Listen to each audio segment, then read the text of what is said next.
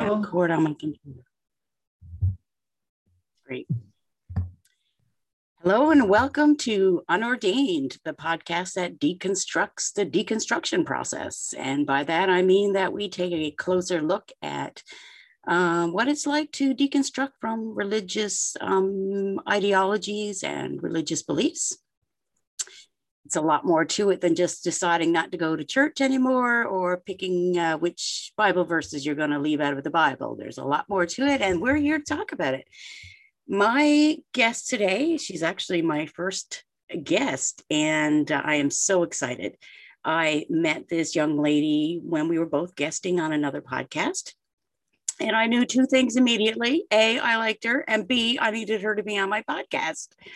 And so I just joined me in welcoming Jade the Atheist. Hi, Jade. Hi, how are you? I'm wonderful. How are you doing today? I'm really good. Are you? Thank you. What's the weather like where you are today?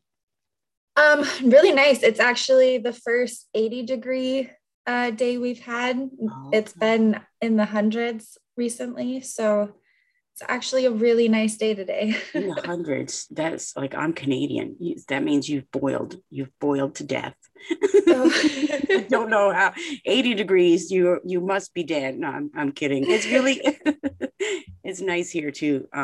Certainly probably nowhere close to 100 degrees, but I think it's like 24 Celsius. So just so you know, we're not freezing to death up here.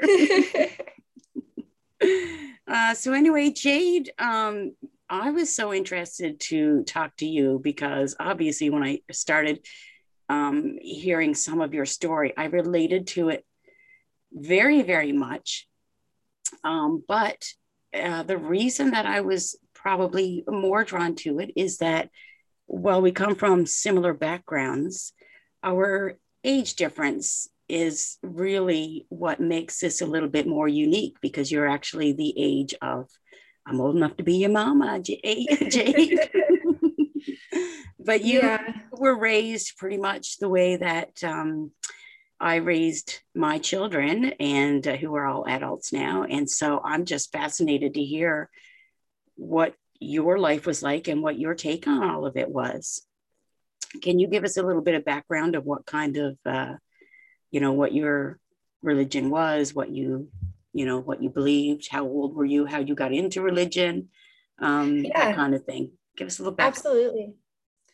Yeah, so I grew up in religion. About 7 years old, my mom went to rehab and gave her life to Christ because she gave him the credit for getting her clean. Mm-hmm. So from then on, it kind of became her passion. And so we were in church all of the time, literally every chance that we could be, any extra event, even we were there. My dad came. How many people in your family? Oh yeah, there's 4 of us. So It was me, my dad, and then I have a sister and myself. My sister is younger than me, and we're really close now. We weren't maybe so much when we were kids, but I think that that's normal. Yeah. But I think you are pretty much exactly the age that my kids were. You were the same age my kids were when I became a Christian. I remember I had them dedicated when I think the oldest was about 7. Did your church do that kind of thing, dedication?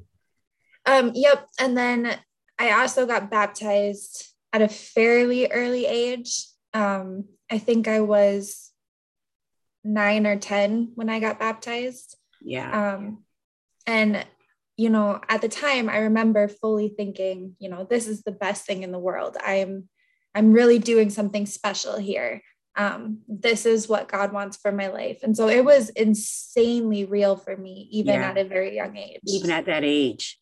Yep. Yeah.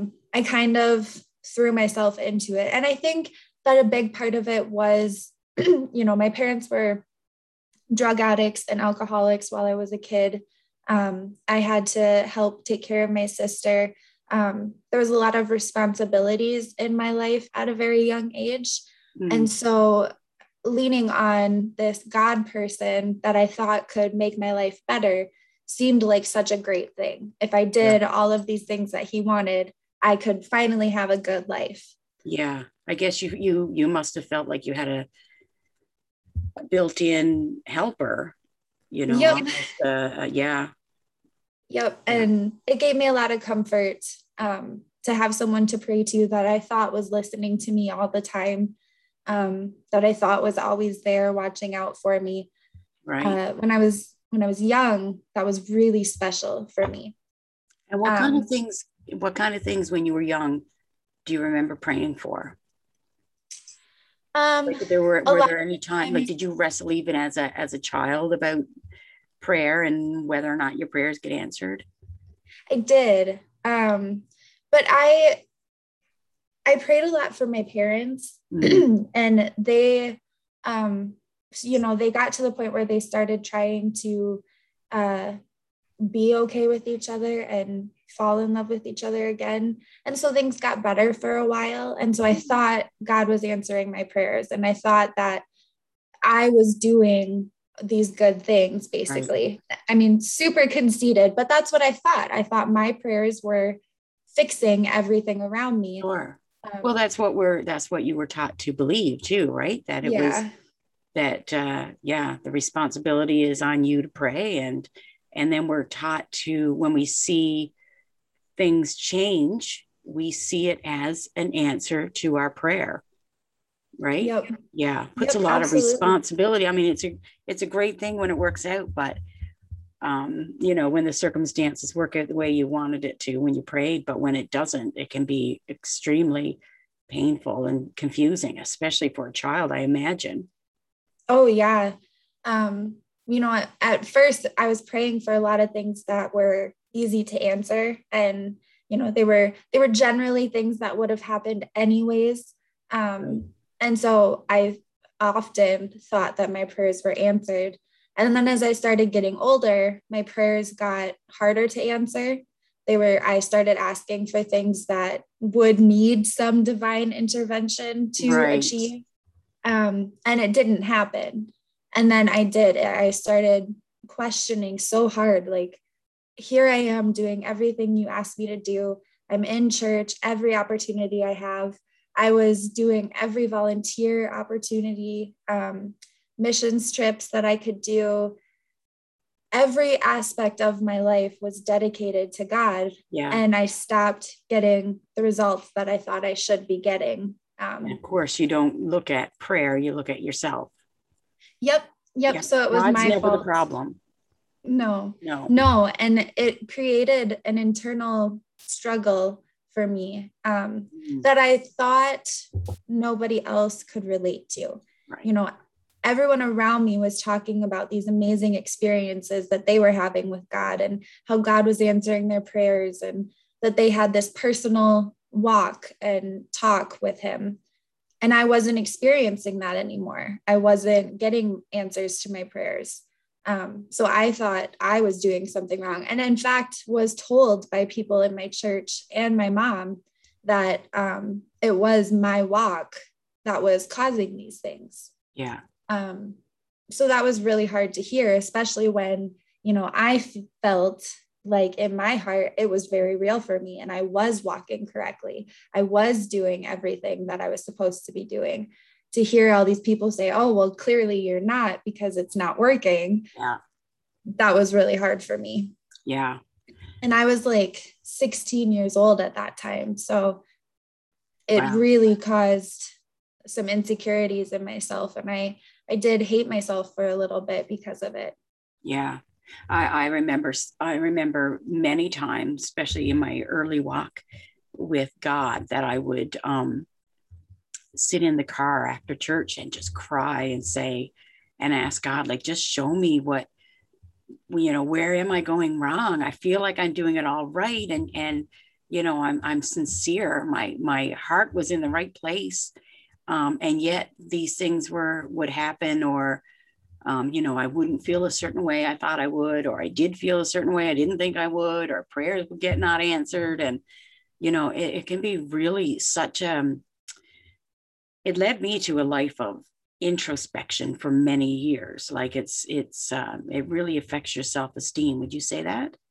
Oh, absolutely. Yes. I criticize myself so much more than I think you should, or that people do generally, because I've always done that. I've always thought that everything around me was happening because of what I was doing. Yeah. Well, children think that anyway, and now you're responsible for God's actions in your life. So that's friggin' Yeah. brutal. Yeah. Yeah.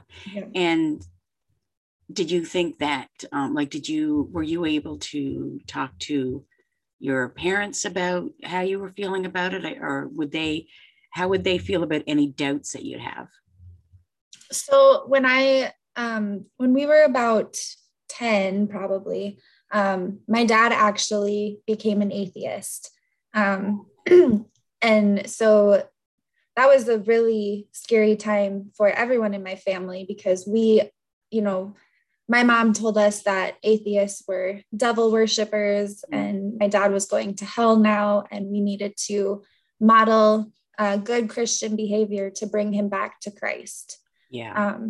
So then it became this race to save his soul again, basically, which kind of hindered my relationship with my dad, more so on my side than his. He was extremely patient. And even though I would very arrogantly tell him, you're going to hell, or we need to talk about this, he would be very patient with me and just be like, let's just not talk about it. Or he would sometimes entertain my ideas, but he was so patient with me, and I was so rude to him. And so it kind of hindered my opinion of him, unfortunately. Yeah. We can't, so he wouldn't, my opinion, that we can't really, like, the need that Christianity instills in us to save other people makes other people almost like projects, and it creates like an us or them. And I don't know if we can really have authentic, genuine relationships with someone when we think that we have something special, supernatural, divine, whatever, and that they need it.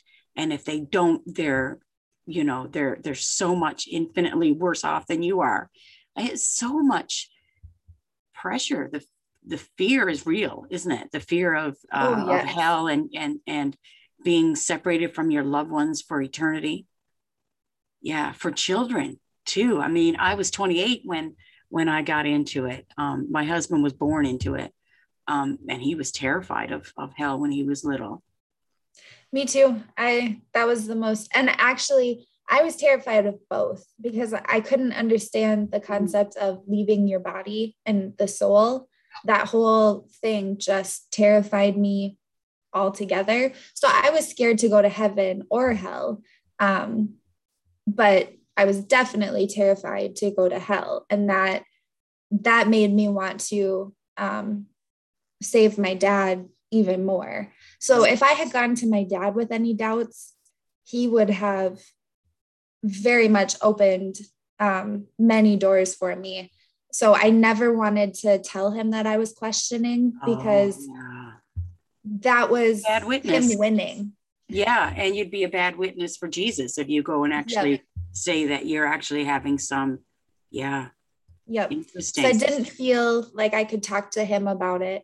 And then I also didn't talk to my mom anymore about it, because anytime that I had tried to talk to her, it was always my fault and my walk with God wasn't correct. And then it usually followed with, days of going to church, days of Bible studies, days of prayers to try and get me back in the right place. And so I didn't want to do that. So I wouldn't talk to her very often either. My sister and I, we kind of had each other to talk to.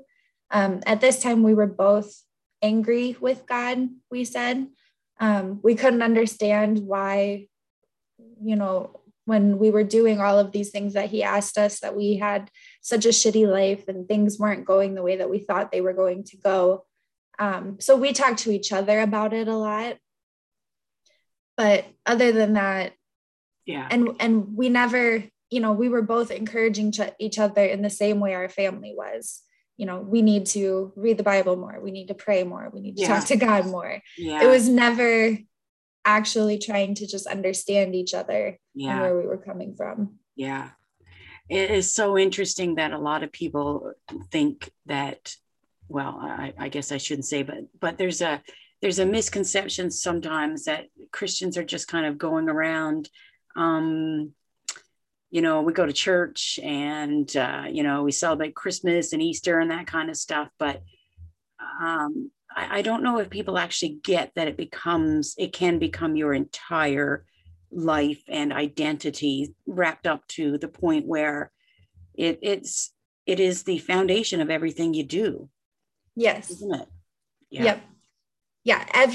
Every decision that I made was made based off the Bible, even down to what I wore. Yes. Because we also grew up in purity culture. My mom very heavily fell into that. So, what we wore could tempt someone. You don't want to be tempting somebody with some cleavage. So No. Wow. My clavicle or my shoulder is very sexual. You cannot let that just hang out like that. No, absolutely not. That's interesting. So did you go to regular high school? No. So I went to public school until 9th grade, and then I was taken out of homeschool, or I was taken out of school and homeschooled. From grade one. My mom was taking us out of science classes and sex ed classes anyways. And she wanted to make sure that we were getting a good Christian education. So she took me out of school first. And then when my sister got to high school, she also was taken out and was homeschooled. Our homeschool curriculum included Bible stories, and, our science was how many animals did Noah bring on the flood or on the ark. And I want to do a whole episode on homeschooling. I find it very alarming and interesting. I know it's not regulated. It's not really regulated here in Canada anyway. I know people who I homeschool myself, my kids, kind of in a supervised homeschooling situation in a church. Is that what yours, or were you actually at home? I was actually at home, but we did everything through church, basically. Yeah. Like all of my extracurricular activities were Bible studies or missions trips, or like it was all the same. Yeah. Yeah. We had several ladies who volunteered, right? And so we all taught at this private school at the church, which was really supervised homeschooling. At one point, I think we had about 18 or 20 kids.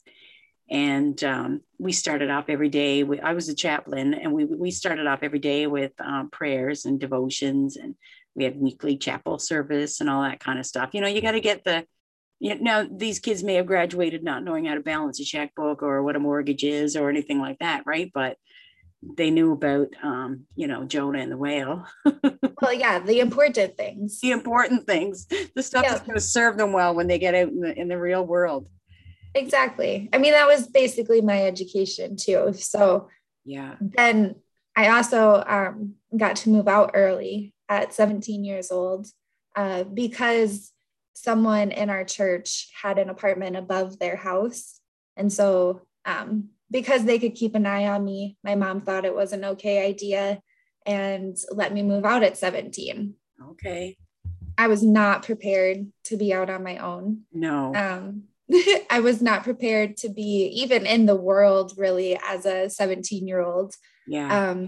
So the people that I worked with, a lot of times took advantage of the fact that I was so naive, and they had a lot of fun with it sometimes. Really? Oh yeah. I found myself in quite a few bad situations because I naively didn't understand what was going on. And so that kind of started happening when I moved out on my own. I started partying with some of the people that I worked with. I didn't go home one night. And of course, my mom found out. She ended up tracking me down to the place where I was and told me I had to go home with her. And I, at this point, was finally starting to experience some freedom and the ability to do what I wanted. And though it was not very good, I didn't want to give that up. So I told her I wasn't going to go home with her. We ended up getting into a physical altercation. Yeah, she smacked me, and I called the police. They told me that I had to go home with her because I was still underage. Wow. Mm-hmm. So then the next day I went to work and I didn't go home. I left my vehicle my mom had my vehicle. She had dropped me off at work that day, and someone came and picked me up, and I ran away for a year and a half.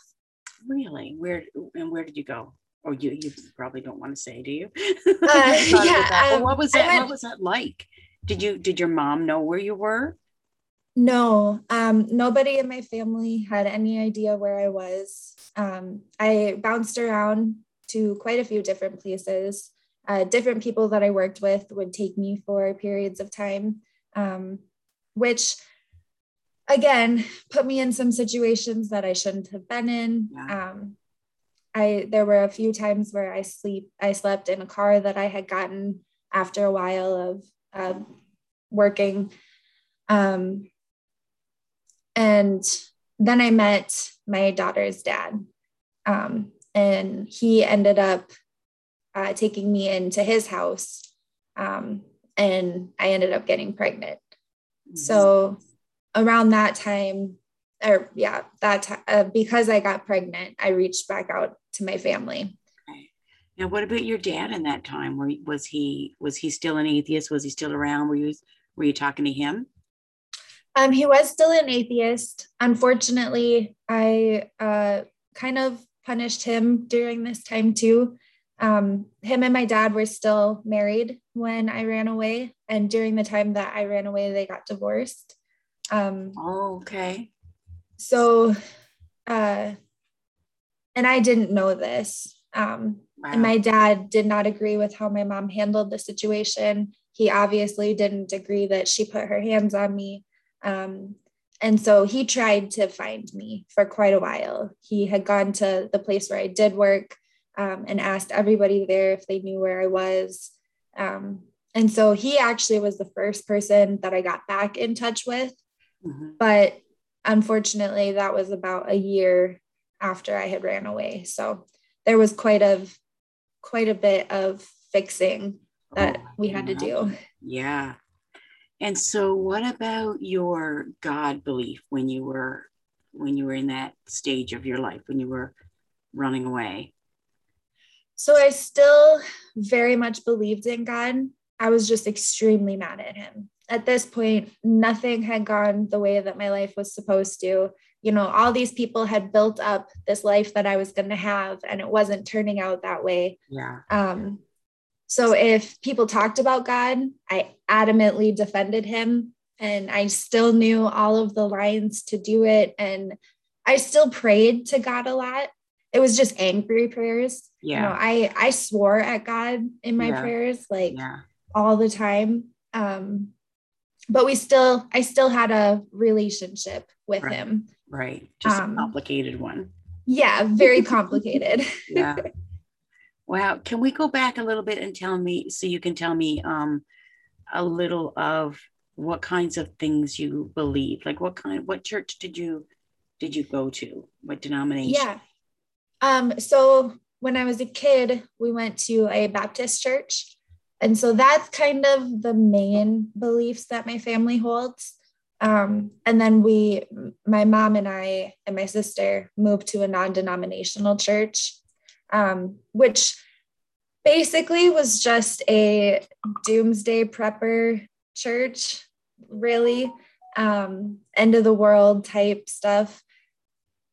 So we believed that in the church I was the longest in, which was the non-denominational church, Right. We believed once saved, always saved. We believe that Jesus came and died on the cross for our sins, rose from the dead. There is a real physical hell, and things like that. The Baptist. You believe in miracles? Yes. Yep. Yeah. Believe in miracles. And The Baptist side. Yep. Jesus is coming back. Homosexuality, like very literal Bible beliefs too. Okay. Homosexuality is a sin. The book of Genesis is literal. That's how the earth was created. Very fundamental beliefs. Okay. Yeah. Basically, if it's in the Bible, it's true. Yeah. That sounds a lot very similar to what we believed. I also believed for a long time that homosexuality was wrong. And it's really something, hey? That's actually one of the first things that helped me come out of religion. It was kind of the catalyst to my deconstructing, the starting the process anyway. It took several years after that, but when homosexuality hit home for me, all of a sudden it really mattered to me if the Bible was right about it or not. And I kind of came to the conclusion that it was really immoral to hate a whole, group of people just because of the way that they're born, and their sexual orientation. And so that was one of the first things, like, am I supposed to hate these people now? Am I supposed to, love the sinner, hate the sin? I never could figure that out. Even in other things other than homosexuality, I just couldn't figure that out. Because if someone tells a homosexuality, I love you, a homosexual, I love you, but not your what they would say lifestyle, but really it's your identity, your who you are. Yep. Right. And so I used to separate it from who you are. Yeah. I used to use that saying all the time, love the sinner, hate the sin. Yeah. And I didn't realize how offensive that term was. It is, exactly. Yeah. But it really is. And it sounds really loving. The loving stuff that we said that was really hurtful. Yes. Yeah. There's so many of those. Yeah. Yeah. That's crazy. And so I find it also interesting that when you went to reach out to someone, it was your dad and not your mom, even though you still had a relationship with God. Yeah. I guess from the circumstances then. My dad has always been some phone call, Jade. Oh, yeah.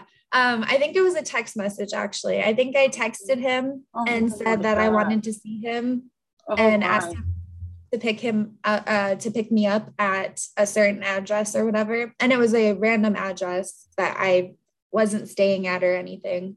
And he texted me back, okay. And that first visit was pretty hard. Wow. We went and had coffee, which was probably not a good idea to be in public because we were crying. And but it was good. And my dad is the most patient, loving father in the world. And he totally understood. And so he didn't, hate me for not talking to him for a year, and he didn't hold it against me.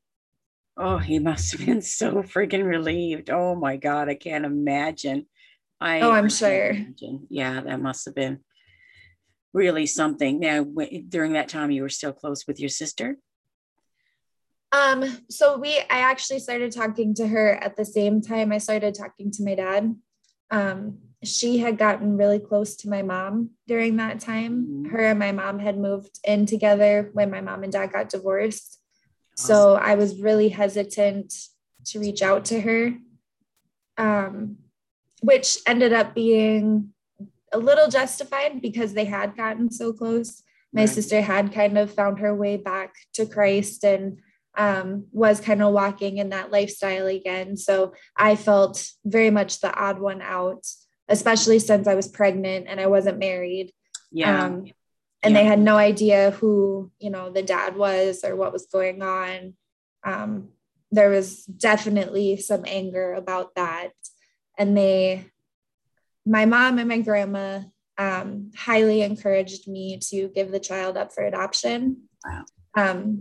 And that's actually where my mom and my sister started clashing, was because my sister did not want that to happen. And so they kind of started arguing about what was best for my baby and stuff. Obviously, I chose to keep her. So thank God. Thank God. Yeah, it's just a saying. Don't worry about it. I say it all the time. Don't worry about it. Thank God. In my head, I'm spelling it GAWD. Yes, exactly. You can't get those phrases out of your mind, I don't think. No. Yeah. And so how old is your daughter now? She's 10. 10, right. And are you still with with her father? No. So he actually ended up being an extremely abusive person. Oh. And so when Bella was about 6 months old, he ended up leaving for a friend of mine. And I tried to keep him a part of her life for like a year and a half. I would message him regularly asking if I could drop her off and stuff like that. And then one day she came home with a bruise on her. And so that was the end of that. I called the police, and he hasn't seen her since. So we're actually in the process this next month. He's signing over his rights to my husband. So my husband is going to adopt her. Oh, Jade, that's so good. That is so great. That's really nice to hear. Stop making me cry now. That's so nice. I'm very excited. And my daughter is relieved. I'm sorry? I said, that's a good man. He is. He has been in my daughter's life since she was about 2. I met him very shortly after her dad and I were not together anymore. We didn't date right away. We were just really good friends. We worked with each other.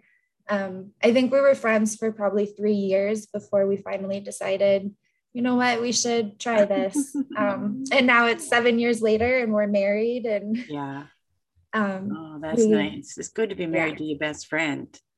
Oh, it is. Yes. Yeah, or at least one of your friends,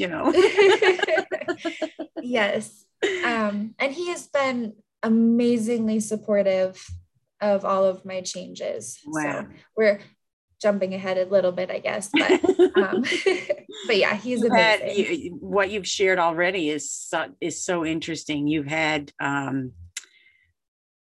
quite a life, and then when you think about the fact that you know that most of your issues or hurts have come from the fact that you were trusting in something that turned out to be not real. Yeah. And so, something that's supposed to make your life go easier ended up, causing turmoil in your life. Yep. And that's exactly what I based on reality, right? If your foundation is not real, and especially if it's not authentic. I'm really big on being our authentic selves, and religion doesn't really allow you to do that, because you have to keep going back to, at least in our religion, you go back to the Bible to see, what do I think about this? What do I feel about this? What's the right stand on this? Yep. And so when I noticed that you have a chat coming up on your YouTube channel, and I think I forgot. I was going to mention that right at the beginning. Your YouTube channel, Jaded Atheist. I'm subscribed, and I highly recommend anybody listening to go at least check it out. And you got a chat with your dad coming up. Yep.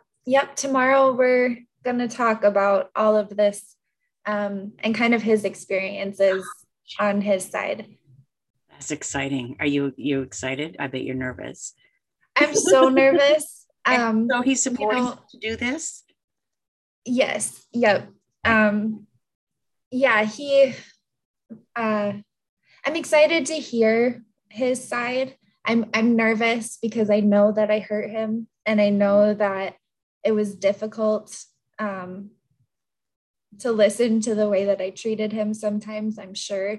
especially as a parent now. Like, I think if my kids had talked to me the way that I talked to him sometimes, it would be really hard for me. So I'm a little nervous, but we have talked a lot since then. And, now we have such a good relationship. So I know I don't have to be nervous, but Right. it's So just, tell me. I'm embarrassed of who I was at that time. Oh, I hear you. I hear that. I was telling somebody just on an interview a while ago the things that I used to believe, and I'm pretty sure I blushed.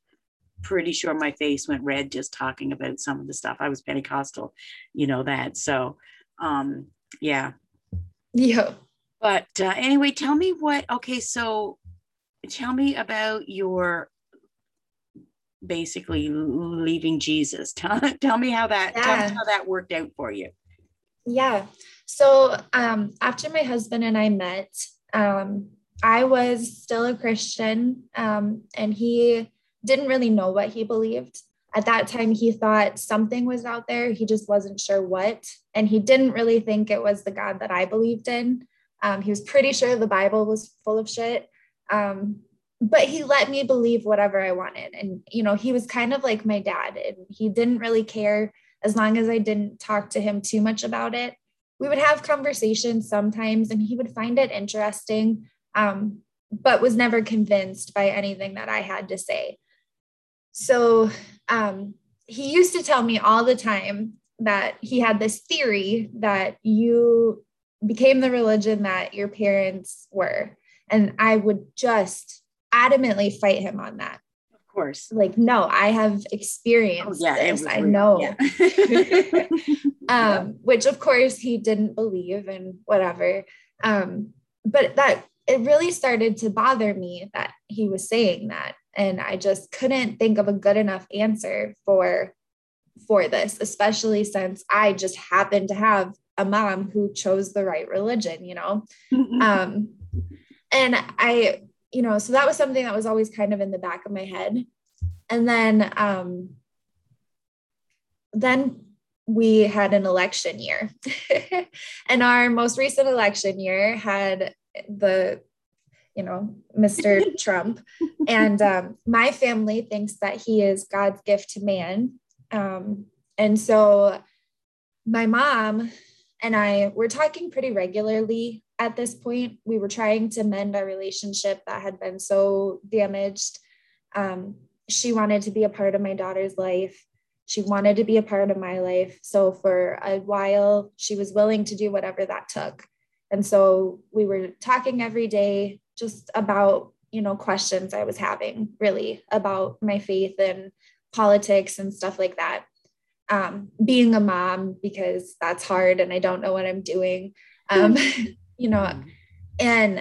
she would start to justify things that Trump was saying, or policies that he was putting into place, and they all had to do with the Bible. And I was like, okay, but are any of these things good outside of the Bible? Like, are they good for actual people living today? Mm. And she said, well, it doesn't really matter if they're good for people living today. The Bible is good for everyone overall. And that kind of just bothered me, that what's good for people now wouldn't be what's good. Right. That just didn't make sense. And then the talk about homosexuality came up, and I had the same thing. Like, how can we hate a whole group of people if God created them this way? That doesn't even make sense. And so I started asking all of these questions about, why are we doing this? Why would we believe this? Why should we believe this? And my mom started getting a little nervous. And so she was talking to me more and more and trying to send me more and more information to basically tell me that I just have to have faith. Right. And I wasn't accepting those answers. And so one night, my dad and I were talking about my questions. I finally was like, I have these questions. I'm talking to mom. She doesn't really have any good answers. And we got to evolution. And I said, well, of course, evolution's not real, Dad. There's not half animals walking around. Oh. And he was like, oh, but that's not how evolution works. I think that you were misinformed on what evolution is. And I think that you should look into it. Teach you that in homeschooling? Yeah, yes, because I did not get to learn that. That's what I learned is the half animals, the Kirk Cameron and Ken Ham version of evolution. Oh, yeah. Yeah. Yeah, I like his video with the banana, that it's proof of God. A banana. Yes, those are the types of things. You want to know God exists? Here's a fucking banana. It fits perfectly. How could there not be a God? This banana fits in my hand. Perfectly, yes. Yeah, those were the types of things that I learned for education. So I started looking into it and I realized that my understanding on evolution was wrong. And then I started questioning my understanding on everything. I started looking up everything my family had ever believed and found out that most of them were conspiracies that had been debunked already if I had just looked online. Yeah, shocking, isn't it? It's shocking how easily all of these things can be debunked. Shockingly easy. Yes. Just a few keystrokes. Yes. Yeah. And your whole, and yet up to then, your whole life is like really like knitted together like a little rubber ball, really neat and tidy with all of that information. And then one little Google search be like, oh fuck. Yeah. Yep. Yeah. That's why it was like House of Cards. It was like opening the floodgates. Yeah. And how did it affect you then? What were your thoughts and how were you feeling when you were going through that? It must have been confusing to say the least, or was it just liberating to you? So it was a little of both. My initial reaction was anger. I think that that's pretty common. Yes. I felt like I had been duped for 28 years of my life. Yes. And then it was liberating. It was this, holy shit, I can do whatever I want. I can make whatever mistakes that I want because sin isn't real and I don't have to worry about these things. Yeah. It took so much guilt off of my shoulders for, being unmarried mom, for having sex before I got married. I didn't feel guilty about these things anymore. I didn't feel guilty about wanting to dress sexy and that, that was okay. I can do that. Yeah. And now it's a little overwhelming again. It's, it's a lot to change every single thing about you. Yeah. It's fun and it's fun to experiment and it's fun to try to learn about yourself. Yeah. But then when you really think about it, you're just like, wow, I don't recognize anything about myself anymore. Yeah. And that's kind of the point I'm at. Yeah. How would you say your upbringing affected you now as an adult? What are the biggest things that you've struggled with? And are there any good things that you can look to for like from the way that you were raised?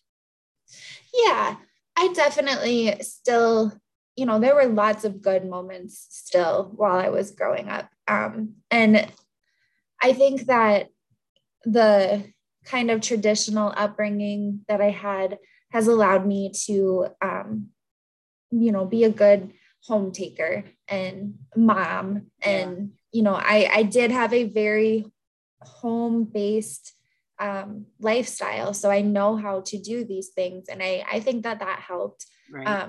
My husband is now learning how to help me with those roles. So it's not just me, which he has no problem with. He agrees that he should have to pitch in half of the work. So, it'll be a much, but I think that it helps me. Be a much happier life if he starts doing that now. Exactly. I'm speaking as somebody who's been married for over 30 years. Yeah, that used to be one of our biggest arguments was, the housework and stuff, and especially when the kids were little. But he sees it now as he's not helping me. It's his house, it's his dishes, it's his laundry. We just do it. Yeah. Yes. Yeah. That's what we're getting to too. And, I have a voice. I can say what I want. And that's new. We were talking about good things. The bad things from my childhood, I don't know how to deal with my emotions. I pretty much was told that emotions were bad and from Satan. And besides, the good ones, I guess. The good ones are from God. The bad ones are from Satan. Yeah. Tell me more about that. That is, because that's a very big deal. If you feel that your emotions, you have to keep your emotions in check all the time, especially when you're growing up, and they're labeled as good or bad, or good and evil. They're God's thoughts or the devil's thoughts, or even in my circles we used to call it ourselves, right? Like our self. We had to kill ourselves, basically. It can't be us living anymore. It has to be Jesus living in us. And that really emotionally, I mean, as somebody who suffered from depression for years, I can see how your emotions are really judged when you're a Christian. You judge them yourself because you're taught that, if you're sad, you're not having faith. You should have the joy of the Lord, right? If you're sick, you should be well, Imagine being guilty over just how you feel, your emotions. And so that's what it was. What was it like as a kid and as a teenager, knowing that you have emotions that you have already labeled yourself as wrong? It was hard. I was depressed as a kid. And my mom told me that was not real, that was from Satan, and that I needed to read and pray. And there were definitely times where I would spend like a week going to the church every day and being prayed over. We had my uncle come and bless our house because she thought that a demon had gotten in our home and was tormenting me. I used to have extremely terrible nightmares, and I would wake up just screaming and crying. And so they would analyze my dreams and try to see what prophetic meaning was coming from them. Wow. So that also made me terrified of my dreams. Wow. And it was usually always was somehow deceiving myself. Like my dreams, usually the meaning that my family found in them was that Satan was deceiving me and I needed to repent more and I needed to pray more. And, so it was always this, you're not doing good enough, right. Which has definitely played into my adulthood as well. I analyze everything I do and think that it's not good enough. So I'm super picky about everything I do. Perfectionist? Yes, very much so. Yep, me too. And that is a hard one to shake. When you spend years analyzing your every thought, action, word, not even your thoughts, but I mean, it could be something that you're not even aware of that's wrong in your life. So you are just made to be introspective all the time. And I mean, I listened to a sermon one time.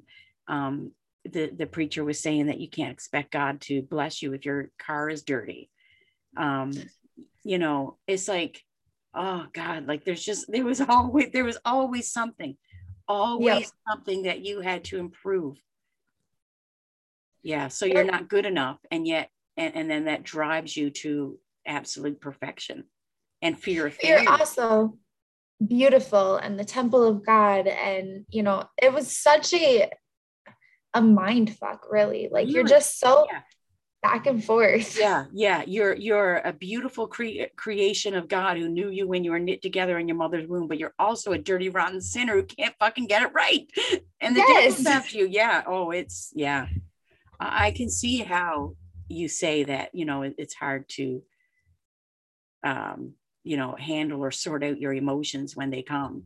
I'm only just learning now that when I'm having, say, a down day, I'm allowed to. I just let it come and I let it go. I ride it out. I tell myself it's going to be, this only lasts for a little while. And this is what depression feels like. And it's not bad. It's just my brain. And yeah, that's probably going to take, like, how long have you been an atheist now? I know you told me the other day.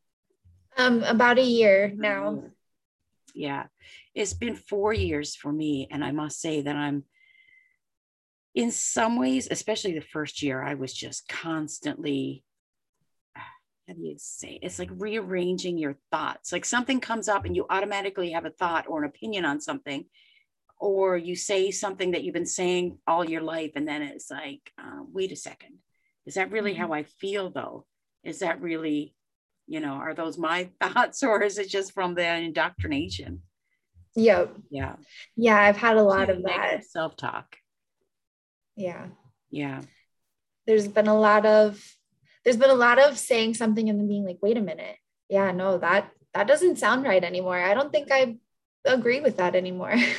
Because realizing that faith is bullshit and that it's not a good reason to believe anything, really causes you to stop then, and like everything that comes to you after that, you almost like a child have to re-examine it again, Yep. With your rational brain now. I mean, I'm determined I'm not taking anything by faith anymore. That's just ridiculous. I can't believe I wasted that much time taking things by faith, and yeah. once you see that faith is so flimsy, how can you go back? Yeah, there's no way that I could go back to believing. So where are you? What are you doing? Like, what are you doing now to heal? Like, what does your healing process look like? So I'm doing a lot of talking. I did start therapy last week, which I'm extremely excited about. Yes. It's been, I've only gone once and it was a little challenging. I definitely, when I went to go, I sat in my car for 15 minutes before I actually walked into the clinic, because I was freaking out and I didn't know how I was going to talk to somebody about these things. But I did go in and my husband encouraged me, and I went in and it went really well. The ladies that I talked to were fabulous. She didn't, your therapist, I don't even know if it's she, but your therapist, totally cool with you ratting on religion and not going to try to deconvert you back and say all things are possible with God? No, I told the scheduler when I was getting all of this set up, and I told the doctor that was referring me that I had just come out of religion and I needed someone that could listen to me just rant and rave about religion and not get offended. Yeah. And my counselor, the first time I made a joke about religion, she laughed with me. And so, yeah, she has no problems with me joking about religion. We also laughed about the term Christian counselors, because I had been to a couple of those in my life. Yeah. Tell us what Christian counselors do. I tell you to read the Bible. They tell you to read the Bible and they pray with you.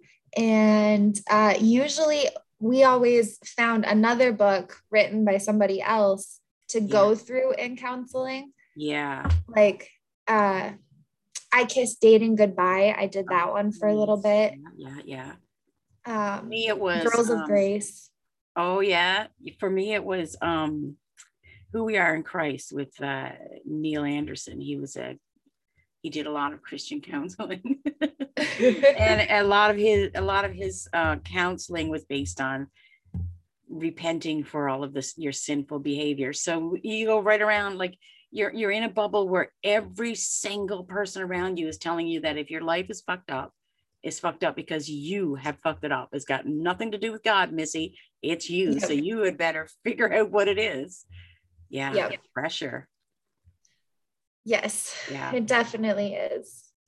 What has what does your what's your relationship with like with your mom now? So we actually no longer have a relationship. We were trying to make things work for a little while we were, talking about our differences with religion and politics as I was kind of finding my way out. And then one day I told her, I don't believe that there's enough evidence that a God exists. And I definitely don't believe that the Christian God of the Bible exists. Right. And she was offended by that, but we still were going to be able to make things work. And then my sister came out as bisexual. And my mom had an issue with that. And so we decided to have a video call between the three of us and just try to talk things out. And me and my sister wanted to explain our side and how we felt about things. And we had the phone call. My sister asked my mom if she would just look at some secular information that she had about homosexuality and how, it wasn't this bad thing, that kids who were raised in a home with homosexual parents didn't, automatically become homosexual and didn't automatically have a shitty life. Did she think it was demonic? Yes. Yep. So spirit, you could cast it out. Yep. So she wouldn't look at the information and she didn't want to even talk about it. And my sister, was basically like, how can we have a relationship if you don't agree with who I am as a person? And my mom agreed and said, we really can't, and said goodbye. And so we haven't talked to her since then. Oh boy, your sister, that must be hard on her as well. It was. She acts tough, and she has had a strained relationship with my mom for a while. So she wasn't talking every day. Religious? I'm sorry, I interrupt because I have so many questions. So no, that's fine. Is your sister still religious?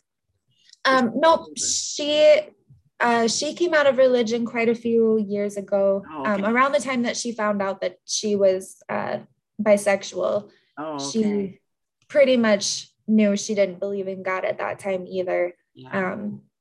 And so that's kind of when their relationship became strained. My sister had a girlfriend for a period of time. And my mom was not okay with that and wouldn't be around her during that time. Yeah. But then my sister met her boyfriend. They had a baby together, and my mom kind of thought it was over and that she didn't have to worry about it anymore until my sister said, no, this is still who I am. Yeah. Yeah. Interesting. I was thinking as you were talking about that, and when you were talking about what it was like for you after, like just to be able to do what you want and think what you want. A lot of believers who hear stuff like that, they would say, well, see, that's just, you just wanted to sin, you just wanted to rebel, you wanted to have your own life, your sister wanted to be bisexual, rather than see it as it is that when you realize that you are a whole human being, complete in yourself without a God, and you can, you have that autonomy to make your decisions and live your life. It's just so, it's so remarkable for somebody who was basically mind controlled for years, to have that, to have that autonomy to live your life is really something else, isn't it? It is. It's hard to explain to somebody who's never had their mind controlled by religion, but absolutely, it's not a matter of wanting to sin, because I bet just like I did, you had a huge struggle when you realize, hey, I've been hoodwinked all of these years. I mean, there's a lot of pain associated with it. But then when you realize, like, wow, like this is what life is like. Some people have that, Jade, right from when they're, when they're born, their parents raised them to say, you're a complete human being and you can make good decisions. And, you didn't have that. No. Yeah.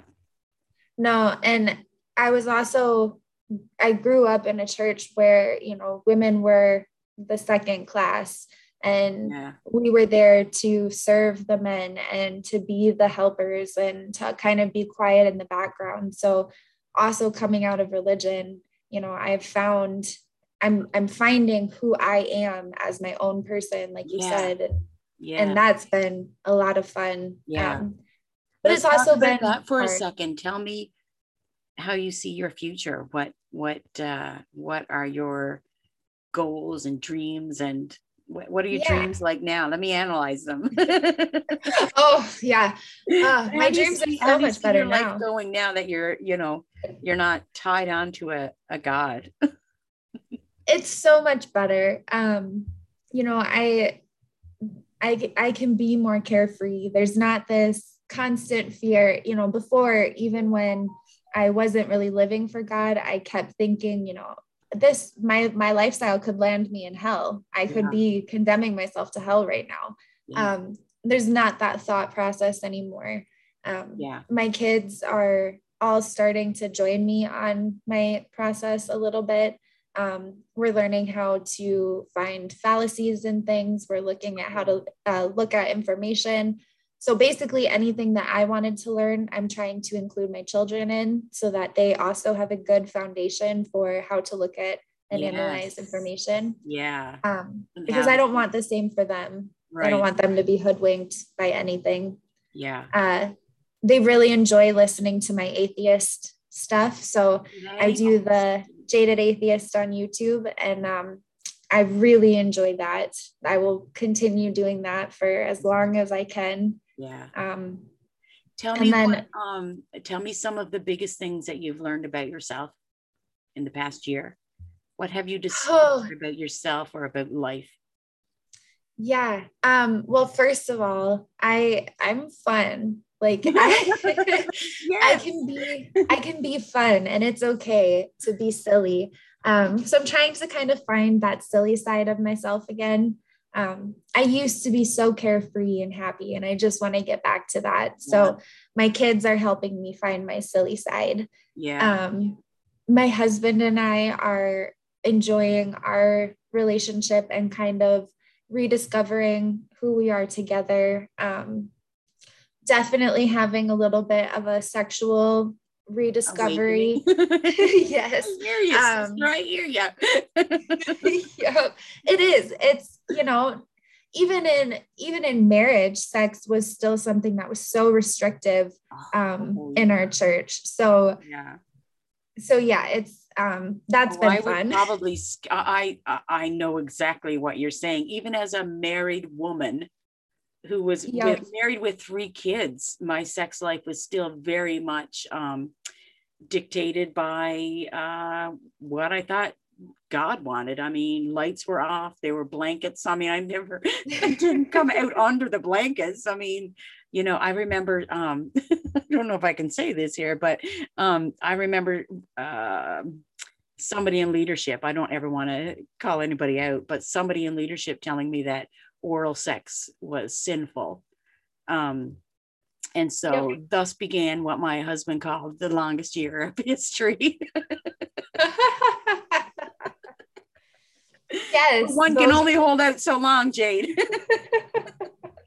Those are the types of things that I was told too. So, that's been fun. I'm thinking about going back to school and getting a bachelor's. So we'll see if we still have young kids. So my time is not my own quite yet, but it takes, I went back to college when I was 28. I had 3 kids at home, but I kind of had a built-in babysitter with a family member, so I was able to do it. But that's fantastic. Yeah.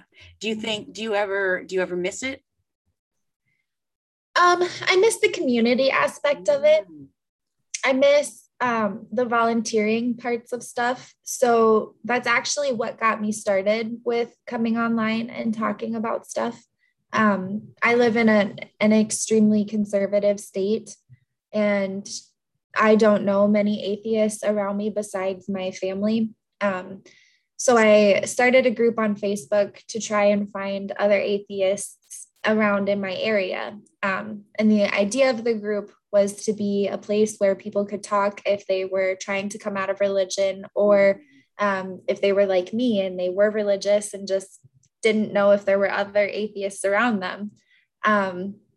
So I created the group, and then, COVID kind of took place. And so we couldn't go volunteer anymore. But that's what I want to do. I want to start volunteering and helping in my community as an atheist and with an atheist group, because everything around here is religious based. Yeah.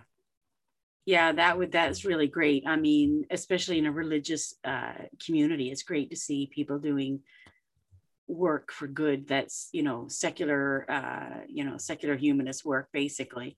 And because, we can be good without God. Yes. Yeah. And I would argue better. Yeah. I am a better person without the beliefs that I held before. Yeah. Some Christians would really get their back up over that, but that's true. Oh, yes. I feel like I'm more moral. Yeah. I was more loving, more attached to, more connected with humans in general. I feel absolutely more, and I have more peace, and it's just a much more authentic life, I guess. Yep, I would agree. And I think that says a lot if you have more understanding and compassion and love without a God than with a God. Yeah, that's right. I've had so much fun talking to you today. You have really, I just connect on so many levels. Is there anything else? Like, did we leave anything else that you wanted to say? I don't think so. I think we touched everything pretty good. Tell me, so you are on Hereticals as well? Are you still doing that on, is it Fridays? Yep, Friday mornings. Yeah, they actually asked me to be a host of the show too. Nice. Or a co-host. So I'm doing that quite frequently now. Yeah. And then Jen from Hereticals and I are starting a show called That's What She Said. Oh, nice. And it's going to be like The View, but better with, we're going to have a mostly woman panel and women guests on and talk about women's experiences in religion and coming out and in the community on YouTube now, kind of the experiences we've gone through and stuff. So I'm really excited about that. That is exciting. That is exciting. And Jen is great. Yeah. Yes, she is. Well, I really, I've just really, like I said, I've really enjoyed talking to you, and me too. I'm sure I'm going to be, we'll be in touch again, I'm sure. And if absolutely. Wants to reach out to you, they can find you. Where would they go? On Twitter, I am Jaded Atheist on Twitter, and then on YouTube, also Jaded Atheist. I do have a Facebook. It's just under my personal name, Jade Spoonamore, but I have Jaded Atheist linked to it and everything. So you can also message me there. Yeah. Well, thank you for taking the time out of your busy day with your kids and stuff to talk to me. I really enjoyed it. Absolutely. I did too. Anytime. I love talking to you. Maybe when we talk about homeschooling, you'll come back on again. I'd like to get a panel of people who are homeschooled. And yes. The experience was like.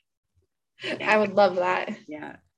Okay, my darling, we will, we'll talk to you soon. And until then, stay curious, won't you? All right, my dear. Bye. Bye.